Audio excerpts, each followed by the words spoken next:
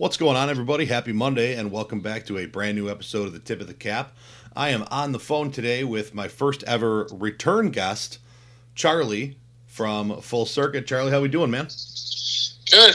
Crazy as everybody right now with this the pandemic we're all dealing with, but staying somewhat sane and enjoying some extra family time at the moment. So, all good. How about you? Yeah, same thing, man. Just spending time with the girlfriend and my cats, and taking walks and drives whenever we can, and just trying to stay active and stay sane. I wish I could see my parents, but that's not in the cards right now because they're a little bit older, so we're trying not to introduce them to anything or get them. Especially with my day job, I run into a lot of stuff, and I never know what I'm carrying, so I'm just being a little extra careful this time. But outside of that, it's been kind of nice to slow down for a bit, but at the same time, I'm starting to lose it. So I think we all are. Take the good with the bad, right? Absolutely. So I don't really want to talk much in the pandemic here, where I think everyone's getting worn out by that, to be honest with you. So we are here because this is the second installment of the culture mini series that I've wanted to do and kind of put off for a little bit. And I've brought Charlie on because I've seen what they do over at Full Circuit. I follow them pretty closely on social media and stuff, and I think they got a good thing going on. They got a great culture over there, and I wanted to bring Charlie on to talk about that stuff, and we'll break right into it. So, Charlie, kind of explain what you guys try to do outside of the baseball realm of things. So what we tend to do at the beginning of each year, we reassess things, but I pretty much stuck to my missions from when I first started the business years ago. We try to set real tangible expectations for coaches and players that we're all willing to stick to, and that we think we can actually, realistically stick to. So we try not to ask players of more than we think they can give us, and we try to do the same with our coaches. It's the hard part is honestly finding the coaches and the players to bring on to the program that we think can live up to those expectations. And it might mean that we don't always have the best possible player that we could have had, but we try to fill our teams and bring people in the building that we know are going to, long term, help not just themselves, but help our program out, help the team out. So that comes from our coaches. I've been real blessed over the years to have some amazing coaches. Still have them today. Hank Morrison is one of our full-time guys here, and he's been a huge part of helping develop our culture and continue to develop it since he's been on board the last few years. Our other part-time coaches that are here, they've been kind of essential to I may have started the culture years and years ago, but they've been the ones that kind of foster it. And but it's because they also believe in it. They buy into what my visions have been from the beginning, what our players need and what they're looking for. And it's, we've been very fortunate to have those guys to surround our program. So, the basics of it, culture is such a loaded word, right? In sports community right now, you hear it all the time. And baseball, football, NFL stuff, you hear it in all different avenues of athletics. But it's an easy thing to talk about. It's a very hard thing to actually enact. A simple way that I can put this is we run our programs and our teams a lot like my wife and I run our family. My wife, Christina, and I are going on 8 years of marriage. We got 3 kids, a 6-year-old, 4-year-old, and a 1-year-old. And so having 3 little ones running around all the time, obviously we've talked a lot about how we want to raise our kids and how we want them to be as people. And it seems to reflect a lot on what we do with our program. So whether it was intentional or not, I don't know, but it seems to be how we've built our program around a few staples. And for as simple as these are in our society, it is very hard to get people to buy into these, I guess. We've had success with it in our program, but it is hard in the culture we live in now to abide by these couple of things. And one is just be a good person. Sounds very simple, right? Just be a good person. But for some reason, it's very hard for people to do on a daily basis. Be kind. The golden rule. I don't care if you're 2 years old, 3 years old, or if you're 40 years old. It never really goes away. That try to treat others the way you wish to be treated, and we try to tell our players that, our coaches that, and myself that. And it's a simple concept, but it works. Work hard, quietly work hard is what we try to talk about. Is don't talk about how hard you're working. Don't tell us how, what a grinder you are and how much you get after it. Just do it. Shut your mouth and just do it. Because in my experience, those that have to tell you how much they're working are probably overcompensating at some point. And be honest. That's another simple concept. If you have a disagreement with players, coaches, parents, umpires, anything in our community, we try to tell kids the same way we tell ourselves, and we have to walk. We have to walk the walk too. But be honest with people. If I've a run-in with a parent or a player or an umpire or something, we got to be upfront with it and take it head on, not try to skirt the system or circumvent the argument somehow. Just try to be honest with it. And we're extremely honest with our players and our families. Sometimes people may think it's to a fault because we're very blunt. But I tell our coaches the same thing. Don't beat around the bush with the kid. Just tell them. If a kid asks you, Coach, why am I not playing here? Why am I not doing this? Just tell them. If a parent asks, tell them. If a kid wants to know why he's not seeing gains in the weight room's a big part of our culture here. And if a kid wants to know why he's not, we're honest with him. Well, you show up to 1 out of 3 workouts. Well, don't come and ask us why you're not seeing gains from anything. Don't ask why you're not as strong as the guy next to you. Just kind of own it. So those are a couple of the simple, staple rules, I guess, that we put in place here. Is just be kind, quietly work hard, and be honest. So it seems to have worked for the most part, and we keep trying to evolve it as we go. Right on. So you kind of touched on it a little bit there. The idea of bringing in, the not just talented players or knowledgeable coaches, but the right players and the right coaches. I know me and you have talked in the past on the coaching side of things, and it's one of the things that I really, really like about the Full Circuit program is the idea that you're not going to put a team together that you don't have the right coach in place. Right. Can you kind of touch on that a little bit and why that's so important to you guys and why that's something that you really, really want to hammer home?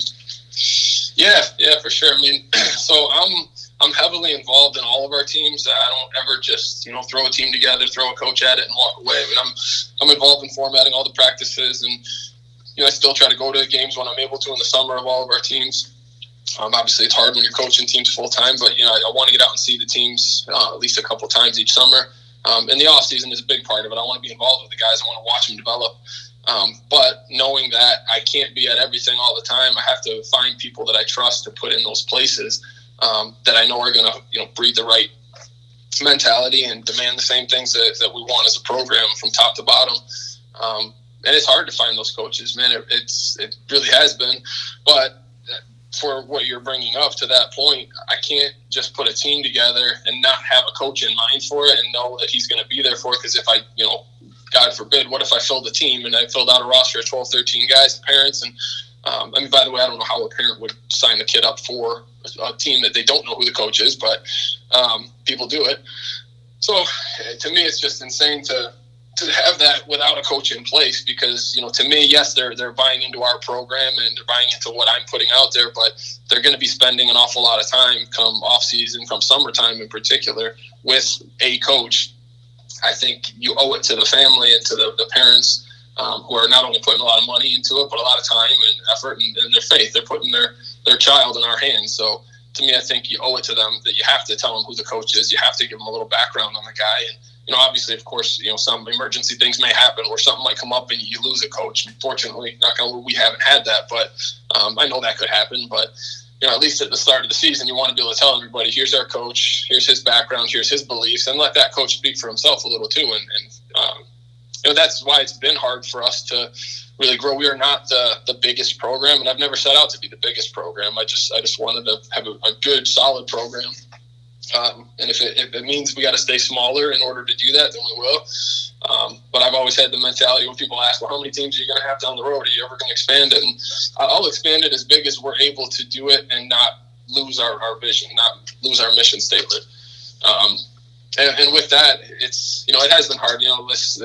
We've gone up and down sometimes where last year we had a certain amount of teams. This year we have a different amount of teams. We lost one team just because I thought it was better for the organization from top to bottom. It was a really hard decision, but I said, in order to continue the brand and the product that we want, I had to drop one age group, and I thought in doing so, we strengthened all the other ones. So that's why we did that. And but yeah, to the coaches part, it's very hard to get coaches that have the same mentality or in it for the right reasons. Well, we've had some tremendous coaches and still do. But it's certainly a slower growth than anything else for me and for the program in that sense. Now, with a program that's so heavily geared toward a certain culture, a certain type of person that you want involved, how do you go about seeing that? Like, say when you guys have tryouts and you have a kid you've never seen before comes out and says, "Oh, I want to play for full circuit." How do you? Obviously, it's not going to be a perfect, a perfect equation here. But how do you tend to start to see that at like a tryout type setting? How do you differentiate whether or not a kid who you're looking at, he's got the tools, he's got all the tools, is this the right type of player that I want in my program to wear my uniform, put my brand on their chest? Yeah, that's really hard. It wasn't so hard years ago when we started. I only had one team. It was just me, one assistant coach, and one team. So that was simple. I mean, our tryouts consisted of a couple of kids showing up to the field. The team was already built with some other kids that I've worked with in the past, and each year, grew a little bit. But when we only had one or two teams, you could almost vet every kid and every family that ever came through the door, right? Where now we have multiple teams, and logistically, it's just impossible to do that, especially when you got a lot of kids trying out for certain age groups. So, I mean, one, you like to think that as a coach, you got an eye for seeing certain things. Body language is huge. How a kid carries himself at a tryout, how a kid looks at a tryout, how he shows up. I'm big on handshakes and eye contact. Sounds simple, but if a kid can't do that, I really, I feel like you're fighting an uphill battle there if he doesn't have that part of him yet. And then, we do, if I know, it's a small baseball world, so if there's a kid that comes through and let's say hypothetically a kid I see on the tryout list says he's from the Lancaster School District and he's a 9th, 10th grade kid that's trying out for our program, and I see his name come through, well, guess who I'm probably going to give a shout to and say, hey, what can you give me on this kid? Any idea? What's he like? What's his family like? What's his work ethic like? All of that. So it's important to have a lot of people in the baseball community that you trust and that you know. So I do make, that the trial time is it is the worst and most stressful time of our year. I hate it. But it is what it is. I'm on the phone a lot. I'm shooting messages to a lot of different coaches and trying to find out, because we do miss on guys sometimes, it's more rare. I think we try to be really solid about who we're taking, but some of it's even you talk to players, you talk to returning players that should have been with us. We have a very, very strong retention rate in our program. We don't have a lot of guys that leave. So the nice part is, let's say I got a kid from one school district that's been with us for 2 or 3 years already, and then I see a couple of kids from that district trying out. Well, if it's a kid I trust in our organization, I can say, hey, is this kid a fit? Is he like us or no? And I usually can trust those guys for the most part. Our kids, and maybe teenagers, but they're a lot smarter and more insightful than we give them credit for sometimes. So I lean on those guys sometimes because ultimately they're going to be the ones playing with them, They'll be the ones in the weight room with them, on the field with them, in the dugout with them. So I got to trust who's going to be there at the same time with them. So it's not all just who I say, like what I say goes, and who I take. A lot of it is sometimes they do it to themselves. There's sometimes players will just kind of walk themselves into a tryout and, I can scratch them off the list right away. Whether it's because of them, because of their family, because of, history that I've heard of. But you got to be careful. I mean, there's been, for instance, there's been multiple times over the years where we've had some really outstanding players want to play or claim to want to play for our program, want to try out, but you can tell they want special treatment. They want to be a little bit more entitled to what they want rather than what's best for the team.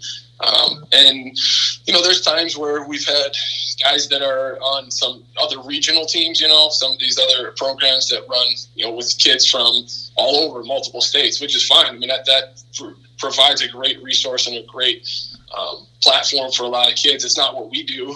We try to stay fairly local with our guys that we can train all year, and we want to be part of the program full time. But we've had kids say, well, we'd love to play for you in the summer, or we'd love to train with you in the winter, but we don't want to, we can't commit to everything because we're going to be going to 8 other tournaments with another team as well. And, that kind of makes our decision simple. I say, as much as I'd love to have that talent on the roster, it doesn't fit for our program and it doesn't fit for the rest of the team. So that's one thing. And, on the flip side, I mean, I had one player, without mentioning names, years ago come through, and I had so many people tell me he was a red flag. Stay away from this kid. He's an attitude. He's a punk. He's not coachable. He doesn't listen to those around him. He's just a bad teammate. All these red flags, right? I mean, I when I say I had half a dozen guys, it's not an exaggeration. I had half a dozen people tell me not to take this kid, but he tried out. I watched him. He did everything right. He shook my hand. He looked me in the eye. He worked his butt off throughout the whole trial. I couldn't see it. I didn't see anything these people were talking about. And I rolled the dice. And I brought the kid in after the next day. And I said, look, here's what I've heard about you. I didn't see it. So I said, I'm going to let you start with a blank slate. I love the way you play the game. I want you on this team. But I said, there's no 3-strike policy. If you prove me to be wrong and that you do fit into this mold, that you're not coachable and you're a bad teammate and blah, blah, blah, I said, then, this is going to be a quick exit. You're going to be gone soon because I can't. And to that kid's credit, he still is to this day one of the best kids I've ever coached. Great teammate, hard worker, got after it. Never once in 3 years playing for us, never once did I have an issue with him at all. Just a great kid, all-around kid. So that's where it does become dicey. You kind of got to trust your gut on some things, and you got to trust other people's gut on others, And it's never an absolute. You're going to miss on some, but other ones like this kid that I'm talking about, you hit the nail with it, and you feel like you won the lottery because you didn't believe the hype around the kid, Because sometimes people are just talking from their own experience or their own jealousies or egos get involved, and that stuff does come into play. So you got to try to look around it, Absolutely. I actually have a very similar story about that. I was playing when I was coaching for New Era. I was the head coach of their 14U team that year, and we played this team from Amherst. They had a catcher. The kid was an absolute stud. He was easily the best athlete on the field all around, but everything I'd heard about him was bad attitude. He gets himself thrown out of games. He always looking for to scrap with somebody, stuff like that. And for whatever reason, there was just something about this kid I really liked. And the last time we played him was in just a midsummer boys of summer game. And every time I'm walking down to coach third, I'm just giving the kid a tip about his throwdowns. And it actually ended up costing us a game because he threw my fastest runner out at second base. And for me, it's not about the wins. The wins are nice, especially in the high school ranks. Winning is kind of the benchmark. But when I was doing that, it was to help a kid out, a talented player. And after the game, he walked up to me and he's like, "Why did you help me? Like, it ended up costing you a game." And I say, "Because this game doesn't matter. When I look back, I'm not going to think like, oh, damn, that Amherst team beat me. Darn it. I'm going to think, you know what? Over the course of 7 innings, that kid's throwdown got so much better. He threw out the fastest runner on my team, who had been caught, I think, 2 times all summer to that point. So, that's going to be the thing. And I go, listen, if you I would love to have you on this team if you want to come to tryouts next year and earn your way on it. And he did, and I took him against a lot of people's thoughts because of and he was a fiery, passionate kid. And by the time we were done, that kid ended up being an all-around leader on the team. And he actually, he was a fantastic hockey player as well. And he actually turned down a chance to play in the juniors because they want him to be a fighter. They wanted him to be, the type of guy that went and took a run at somebody or took someone's head off and stuff like that. And he said, I think I'm good enough to play as a skill player and actually be a hockey player, not just a goon. And they said, well, we think you are too, but we like the fact that you can run somebody and stuff like that. And the kid said, that's not who I am. And he actually walked away from an opportunity to play juniors. Yeah, that's a really good point. I've seen that a lot with this kid I was talking about, and I've seen it other times where sometimes kids are just misunderstood or mislabeled because of their fire in them or their competition level. The kid I'm speaking of, I know for a fact that he was just in some toxic environments prior to coming here. And I think that was a lot of what those people were warning me about was what they saw as a punk or an attitude was really just the kid wanted to win. He wanted to play and he wanted to play hard. And the guys around him didn't like that. They didn't play that way. So, it was a bad fit. So that's probably why we never had an issue with him and other people did. So, yeah, to your point, sometimes you got to look, a little bit deeper than what others are telling you, Absolutely. Now, you touched on this already too. You're every time I come up with something, like 2 seconds later, you're kind of already alluding to it. I'm like, yes, this is going well. So, you talked about like having a guy, like you have a good retention rate. You don't have a lot of guys that leave the program. So, and I know that you have a lot of guys that after they graduate and go on to college, come back and train with you and work with you. And I do believe last year you had almost a college summer team as well. Yep. So you do have a lot of guys that come back, and I know that they probably bring some friends with them at times too. And that's got to play huge into breeding the type of culture that you want, because if you're if you have a good retention rate, you have guys coming back, you obviously have guys that buy in, and that's the biggest part is the buy-in. And once you get 1 or 2, then you get 3 or 5, then you get 8 or 10, and then when those guys, I know at your program, a lot of your teams work together also especially in the off season. So, okay. You get guys that kind of like breed it through each other. So it kind of answers my question of how do you start to create and then breed the culture? But do you want to touch on that a little bit more? Yeah, I mean, it definitely is a trickle-down effect for sure.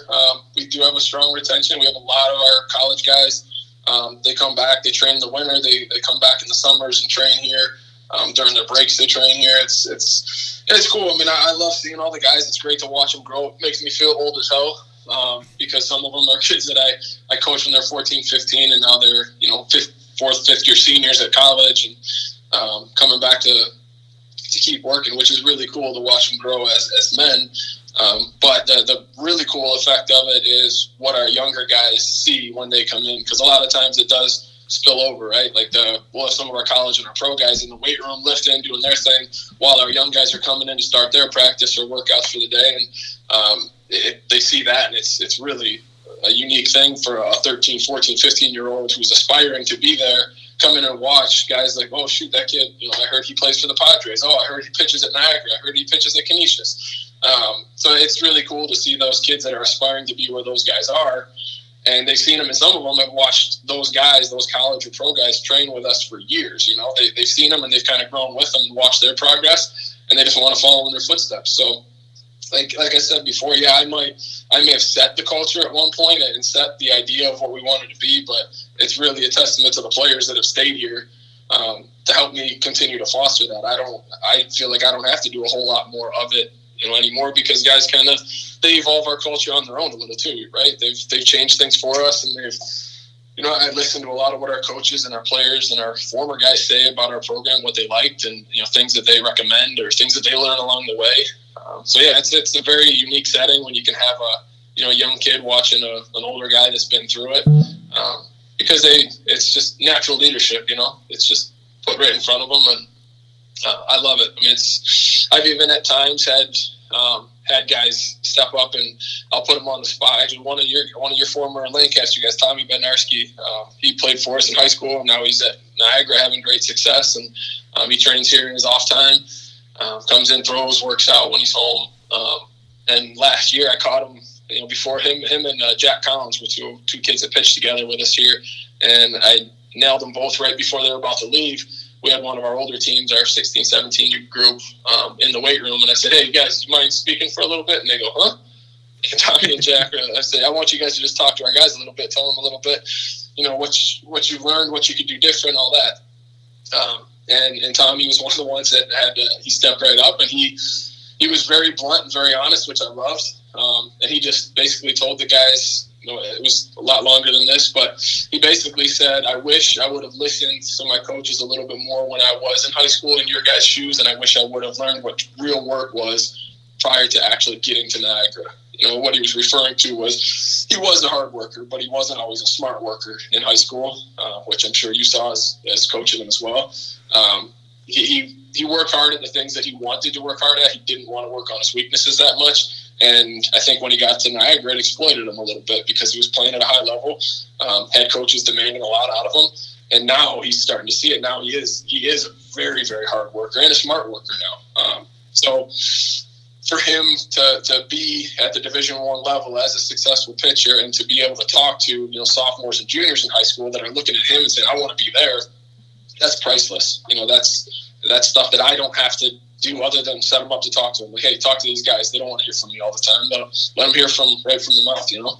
Yeah, and I'll tell you, Tommy, Tommy's a funny kid. I had a lot of fun. I wish I would have gotten to coach him longer than 1 year, but we got him his senior year coming from Alden, and I'll tell you, you're right, absolute hard worker, and that's actually the most common thing. And I tell my guys this every year. The most common thing that I've heard from every single kid that has ever played for me that has gone on to play college is, I wish I would have worked harder. And I tend to remind them, remember all the times you told me that we worked too much, we ran too hard, we did too many, like, we were doing too much? Remember those days? And now you're looking at me going, I wish I would have done more.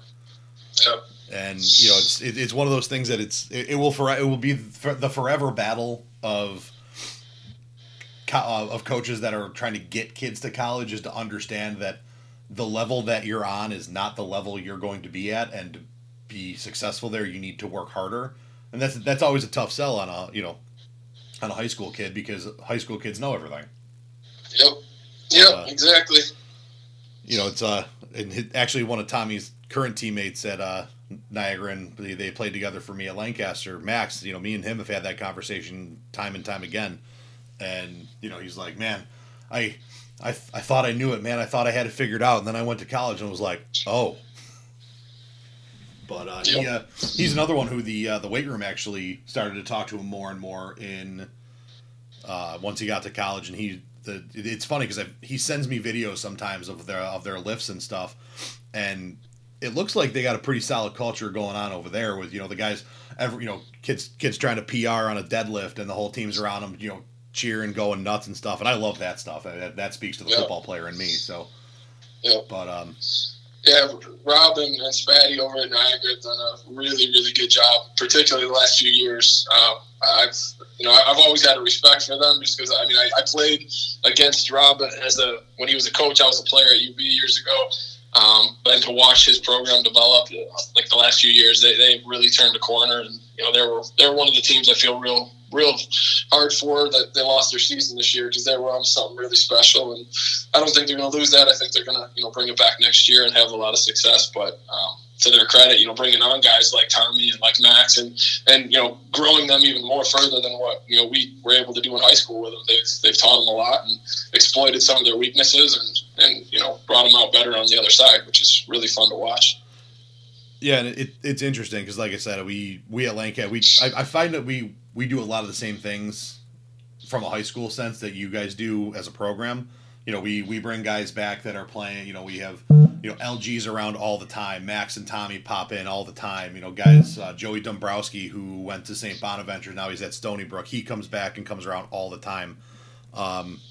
He's that guy. Those are those guys that not only are they around the high school practices and our off-season stuff, but they work out and work at the Lancaster indoor training facility at Westwood Park. And our guys see it from sometimes as young as 5 and 6 year olds who come in and do their t-ball clinics, and as they're leaving, there's two guys hitting in a cage, and what it is, that the ball just hits different off a bat, and then people turn their heads and look like, oh, who's that? And then you just start hearing the stories and like, oh, can I get lessons with that guy? And all those guys do lessons there in the off season to make a little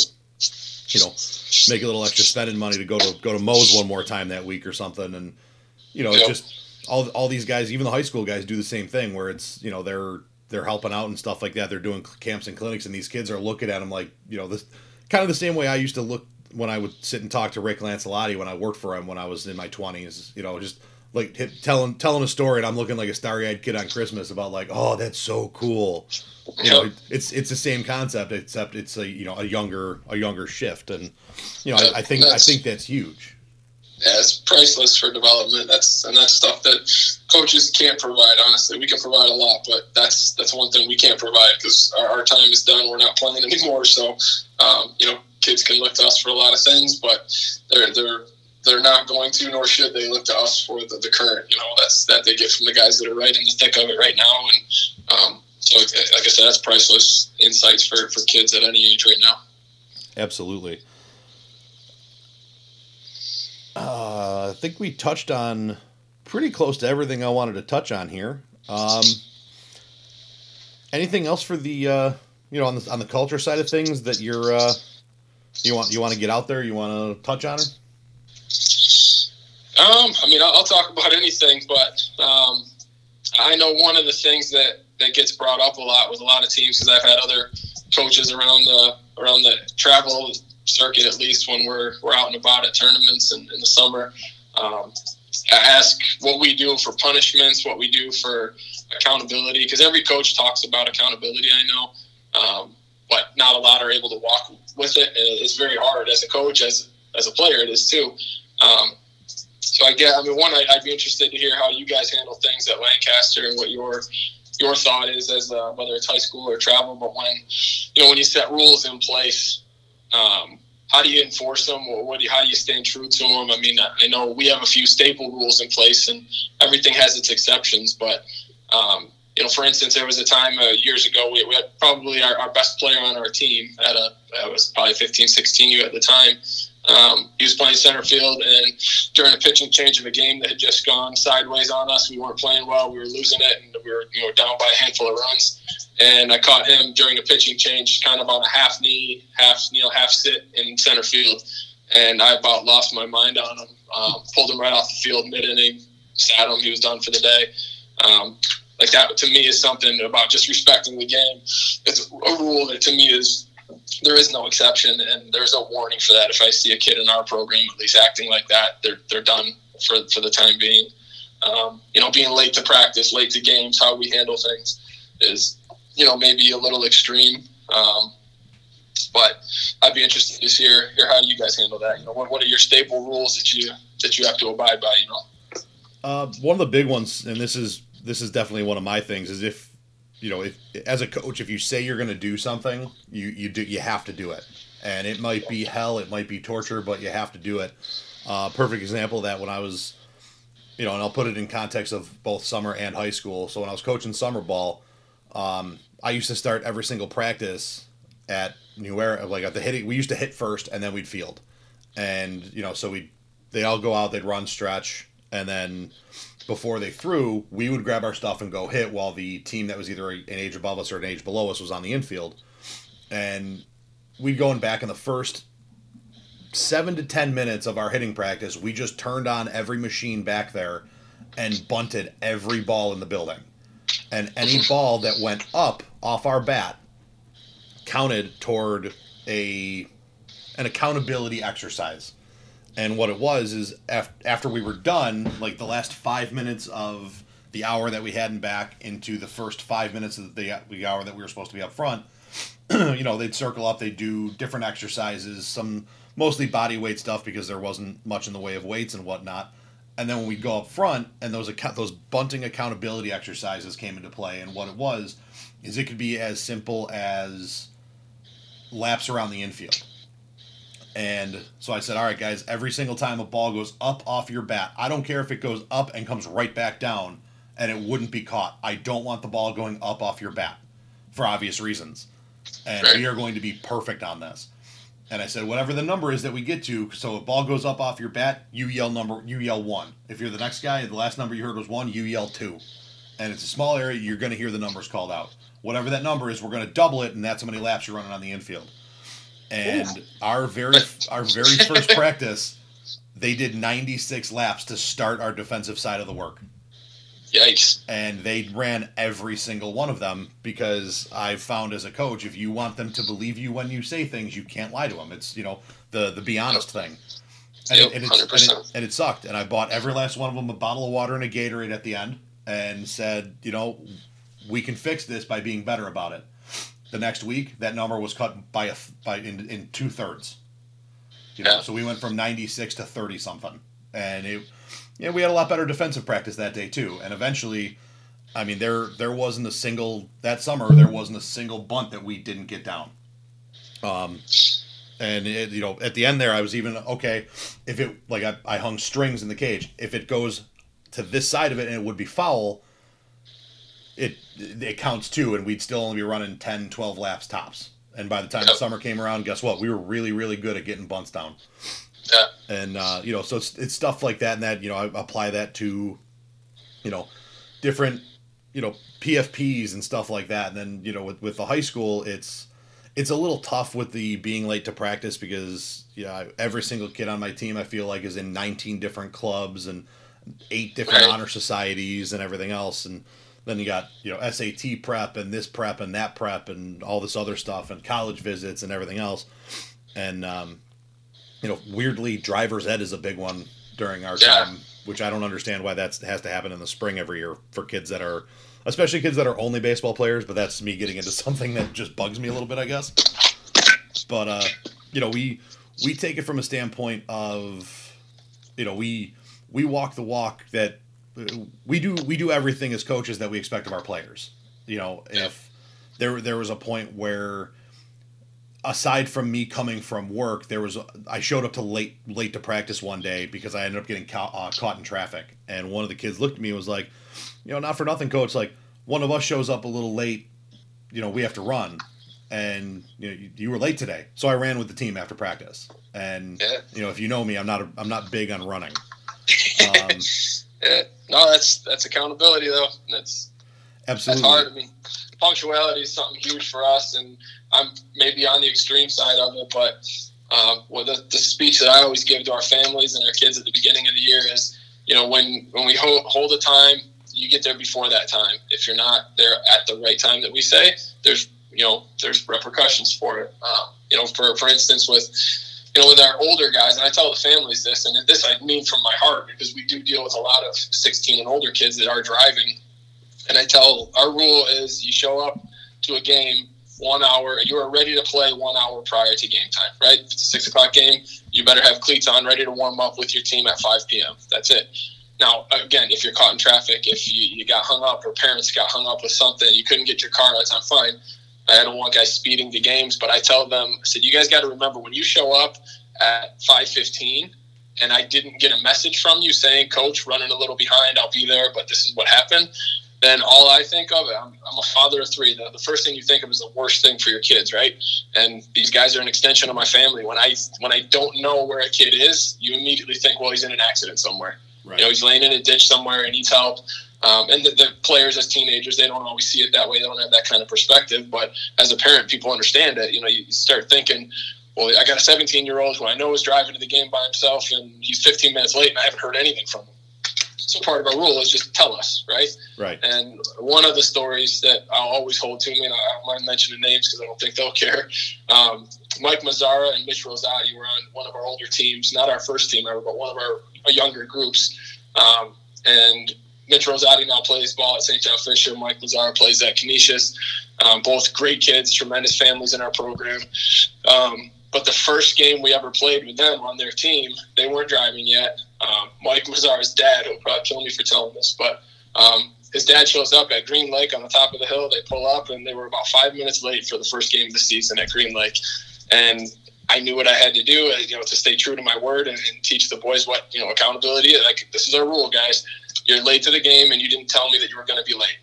And, his father tried to go to bat for him, which I understand. He said, it was my fault. I was running behind. A lot of things going on. It was my fault. It's not the boys' fault. I said, I get it, but this is still our rule. They could have called me. They could have texted me and let me know that they were running behind. And I said, I looked at my phone, and there's nothing there. So I asked the boys, said, did you guys try to contact me? No, coach, we didn't. I said, okay, well, you're sitting today then. And at that time, this is going years back, but at that time, I know the dad was pissed at me. Mike is the dad's name as well. He was livid with me.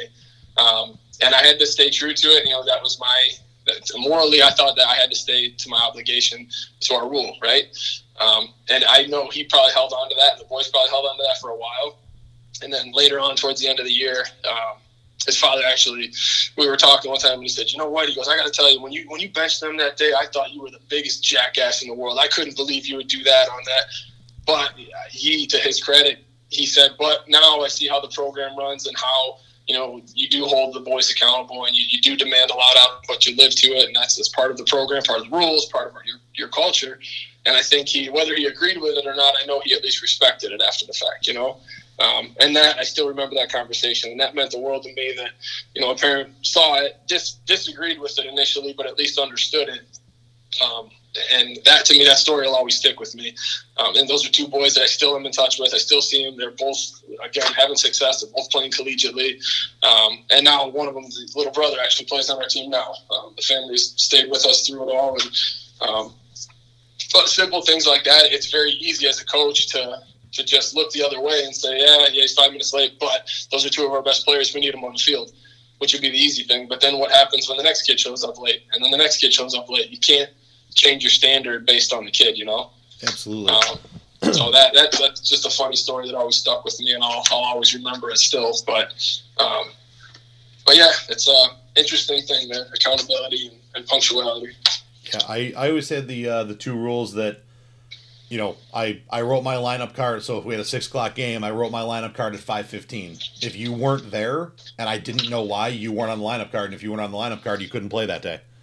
And the other one was when you walk up to the field, you're dressed and ready to play, you know, obviously aside from your cleats. So, you know, I didn't like kids walking up in, you know, basketball shorts and a sleeveless shirt with their jersey slung over their bag and, you know, stuff like that. It was, you know, when you got here, I don't care if you drive to the field that way, but you get out of the car, you put your stuff on, you approach the field looking like a baseball player, not like you're going to the beach. And that's when being ready for the game starts. And, you know, it's a little different in high school. You know, we obviously, you know, when we're on the bus, we travel in uniform and whatnot. But the other one that we actually, it's always been big for me is obviously throwing equipment. It's something that a lot of coaches talk about, but it's something that's a far more common than I think anyone would like to admit. And when I was coaching in the summer, it was, you know, that was automatic. You threw a piece of equipment, you threw your helmet, you threw your bat down. You know, you tossed your glove against the fence out of disgust. You were done for the day. And when I started at Lancaster, we were pretty stiff about that one. And we actually found in the last couple of years that we've incidentally gotten away from it. And that's bad on us because we would make excuses for things. And I'm going to use a guy who's playing football at Brockport right now, Ben Damiani, probably one of the most fiery baseball players I've ever seen. I mean, this kid, the catcher that I was talking about earlier, you know, Ben puts him to shame with as far as his fiery competitiveness, and sometimes to a fault. Especially, you know, in the world of baseball. You know, in football you get angry. You know, you can try to hit somebody a little bit harder, stuff like that. You know, and in baseball that's a little bit tougher to do. Ben was probably one of the few guys that I knew that would be angry about it at bat and would throw the ball from third to first a lot harder the next time in the first base and be like, dude, I didn't do it. Like, I didn't strike you out. Stop throwing the ball so hard. But, you know, stop trying to take my head off. But, you know, Ben was notorious for headbutting his own helmet out of frustration. And, you know, it's something that, like, you look at a kid like Ben and you want him on the field, and if we would have pulled him every time he did something like that, Ben probably wouldn't have played many games for us. Oh, we're going to pause here. I got a little issue with the phone call. All right, we were back after our little technical difficulty there. To finish that story, you know, Ben wouldn't have played or, you know, finished many games for us that year, you know, because you want that fiery competitor on the field, but at the same time you don't want the issue of that boiling over too much. And there were one or two times it came pretty close to it, and you know that we actually had some guys on the team that were like, you know, guy takes, you know, grounds out or something like that, or, you know, kid makes a good play on him. He would come back as mad after a strikeout as he did on a screaming line drive that almost killed somebody but got caught. You know, if he got out, he was just as angry no matter how it happened. And, you know, one of the other guys was like, hey, nice contact, you know, next time it'll be over his head. And he'd be like, get away from me type thing. Right. And, you know, so we combated trying to confine that a little bit without toning him down too much, because that fire was something that drove him. But at the same token, you know, when you make an excuse for one, all of a sudden, you know, we started seeing that being a more and more and more common thing. And especially last year, we really tried to rein that in. And the first time that, you know, unfortunately, when we were upfront with the kids, we were like, look, that is not something that's going to fly anymore. Like, we need to rein that back in. That's a problem. That's not who we are. And as we say, that's not how we roll. You know, so the first time a kid, you know, threw a helmet after a strikeout and he got sat immediately, and he was our starting center fielder. There were no excuses, and he looked at us and was like, "What the hell? What do you mean I'm benched?" And he, kind of shut down for the day. But after the fact, he came out, he's like, "Yeah, I messed up, and I know that you guys are going to be like that. That this is going to be how it is this year, and I need to be better." And I think we only had one or two other instances of it, but it didn't matter who it was. I think one kid punched the bench after a strikeout, and one kid, same thing, like forcefully placed his bat amongst the other bats that were against the fence. And it was, it probably wasn't as bad as it sounded, but it sounded bad. And it was, same thing. It was automatic. And we told the kids from day one, it doesn't matter who you are or what position you play. You could be my starting pitcher. And that's, unfortunately, I'll call timeout and stall this game as long as I have to get somebody else warmed up if you're the guy that ends up in that situation. So don't put us in that situation. Yeah, it's hard, man. Especially, there are certain things obviously that are easy to put concrete rules in, but it's to me it comes with that throwing equipment being in too intense, all that stuff. It's very hard to monitor. To me, it comes down to intent a lot of times. Yes, if you're belligerently just chucking helmets and shit, that to me is inexcusable. Intensity is another thing. I think intensity is okay if it's for the right reasons. But the intent behind things is what I try to look at. To me, we're huge on we over me. It's a team atmosphere. It's not about you. So if you're pissed off at the world because you're 0 for 3 on the day and you just went 0 for 4 now because of that, to me, the body language shows it. If you're, it's a clutch situation and you didn't come through for your team and you're frustrated about that comes through a different way, and to me, I think as a coach or as a viewer of a game, a lot of times you can tell the difference between somebody who's mad because he's just selfish about his own stats versus a guy who's mad because he might have let his team down and that hurt him. Absolutely. So you got to. To me, there is some sense of fluidity to that. It's hard to blatant just chucking things is one thing.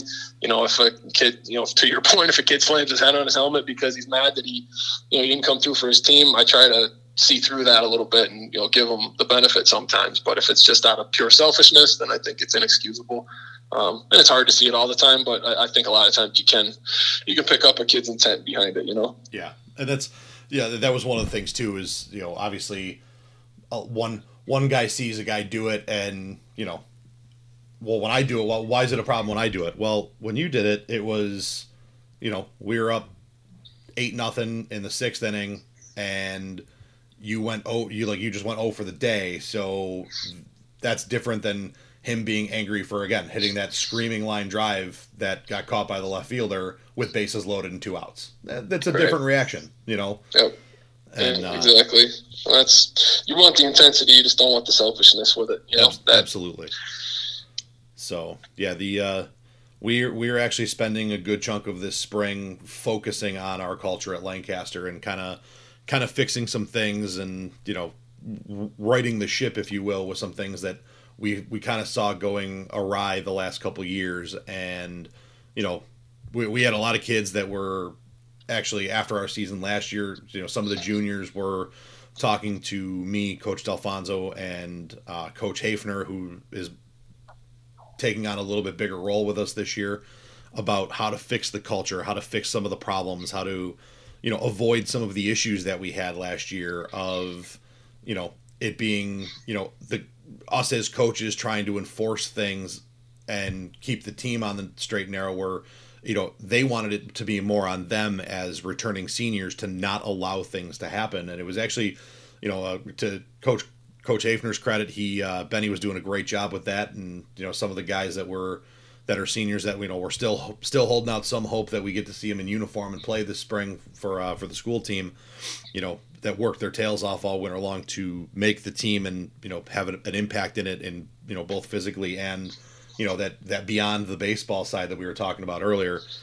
Those guys to their credit have been doing a great job trying to redefine our culture a little bit and make it better and bring it back to where we think it was not so long ago, even just a year or two.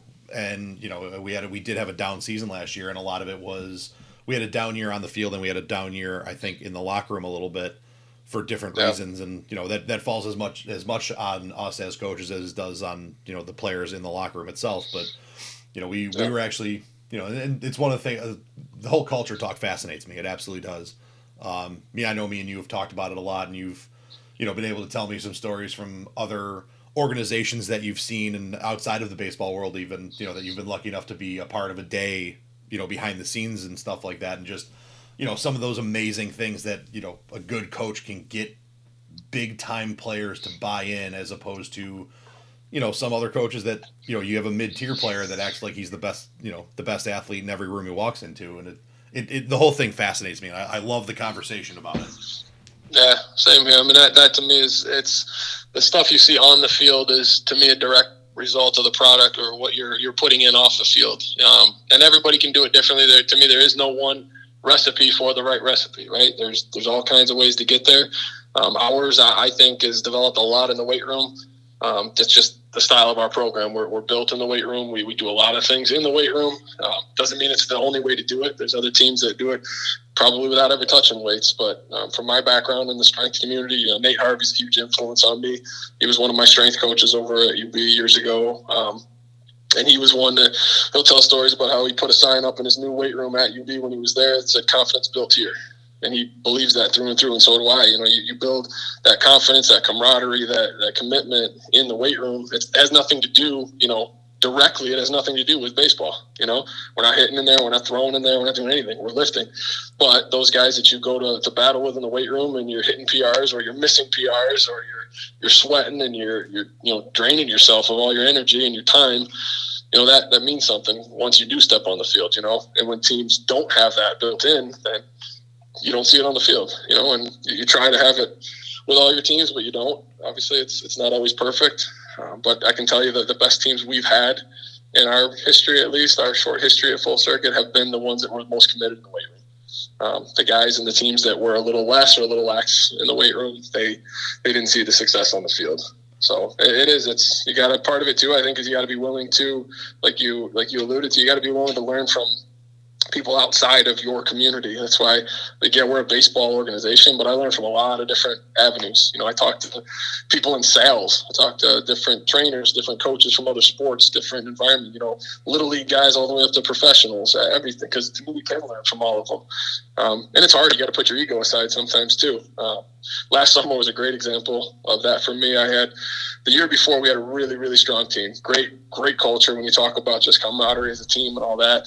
And they had a lot of success on the field. The following year, it was tougher. I hit some roadblocks as a coach. I had to hit some, I dealt with things that I hadn't had to deal with in the past. It was a tougher summer. Still a lot of really great kids that worked hard, but for some reason the recipe just wasn't perfect.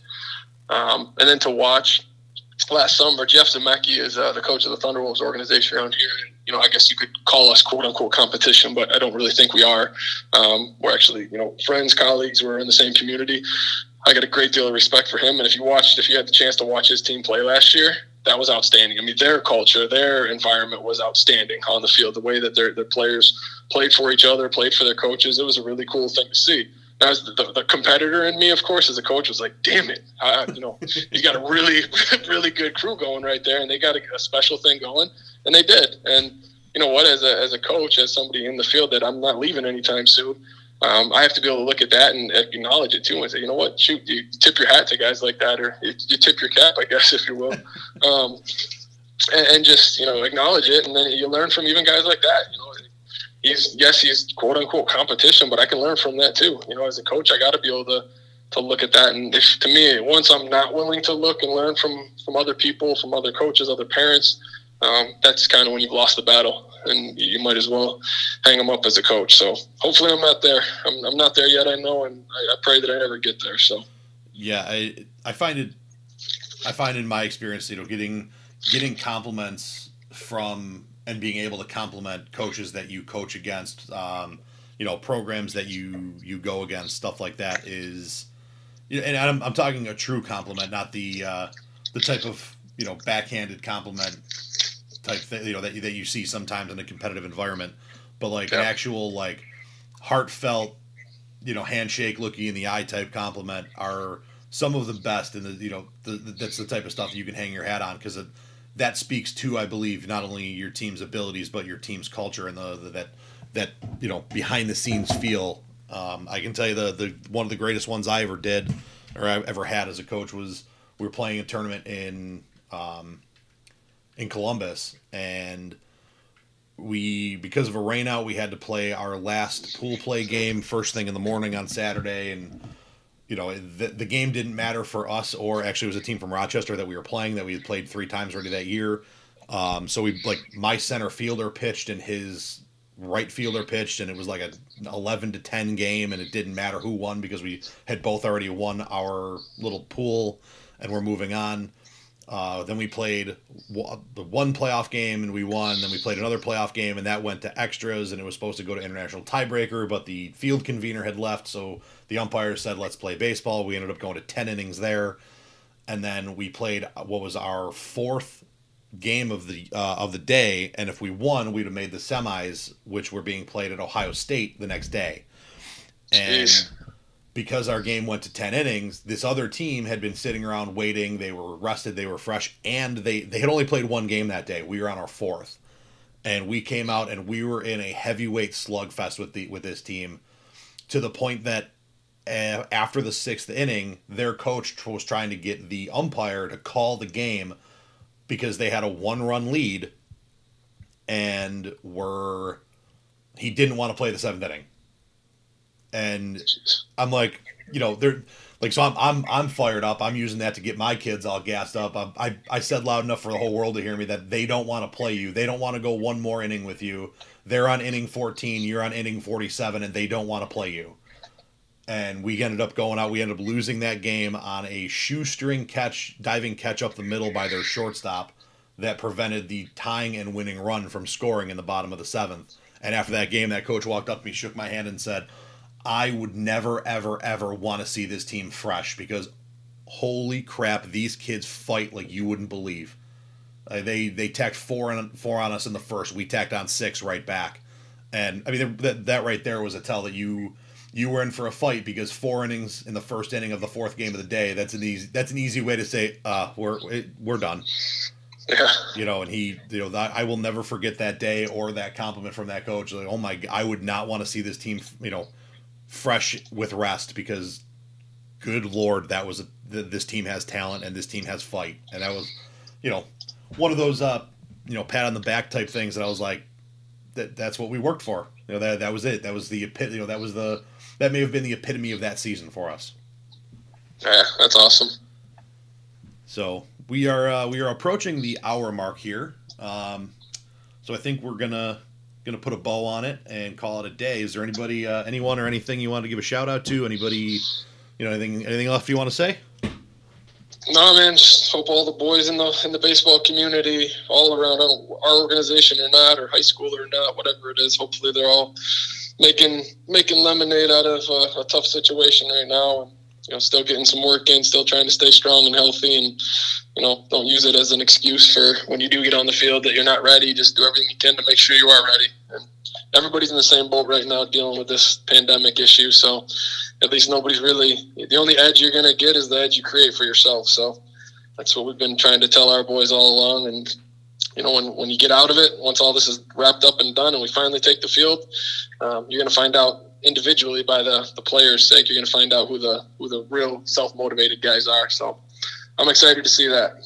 Yeah, it's definitely going to be the most interesting spring and or summer that we've ever seen in baseball in West New York, because you are going to find out who's willing to take the steps to get it done without somebody watching, without characters who you are when no one's looking, right?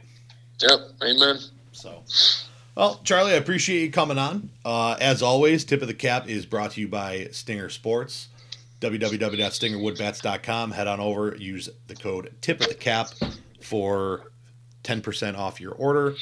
Check them out. They got some great quality wood bats. They're doing some really fancy stuff with flame decorating and stuff like that. You can find them on Instagram and stuff. The stuff they're putting out is really cool. And they also sell wood mugs made out of wood bats. So those are cool. I'm going to be buying one myself very soon because I think they're sweet. So like I said, Charlie, thanks for coming on, man. I appreciate, always love talking to you. And like I said, I appreciate the insight.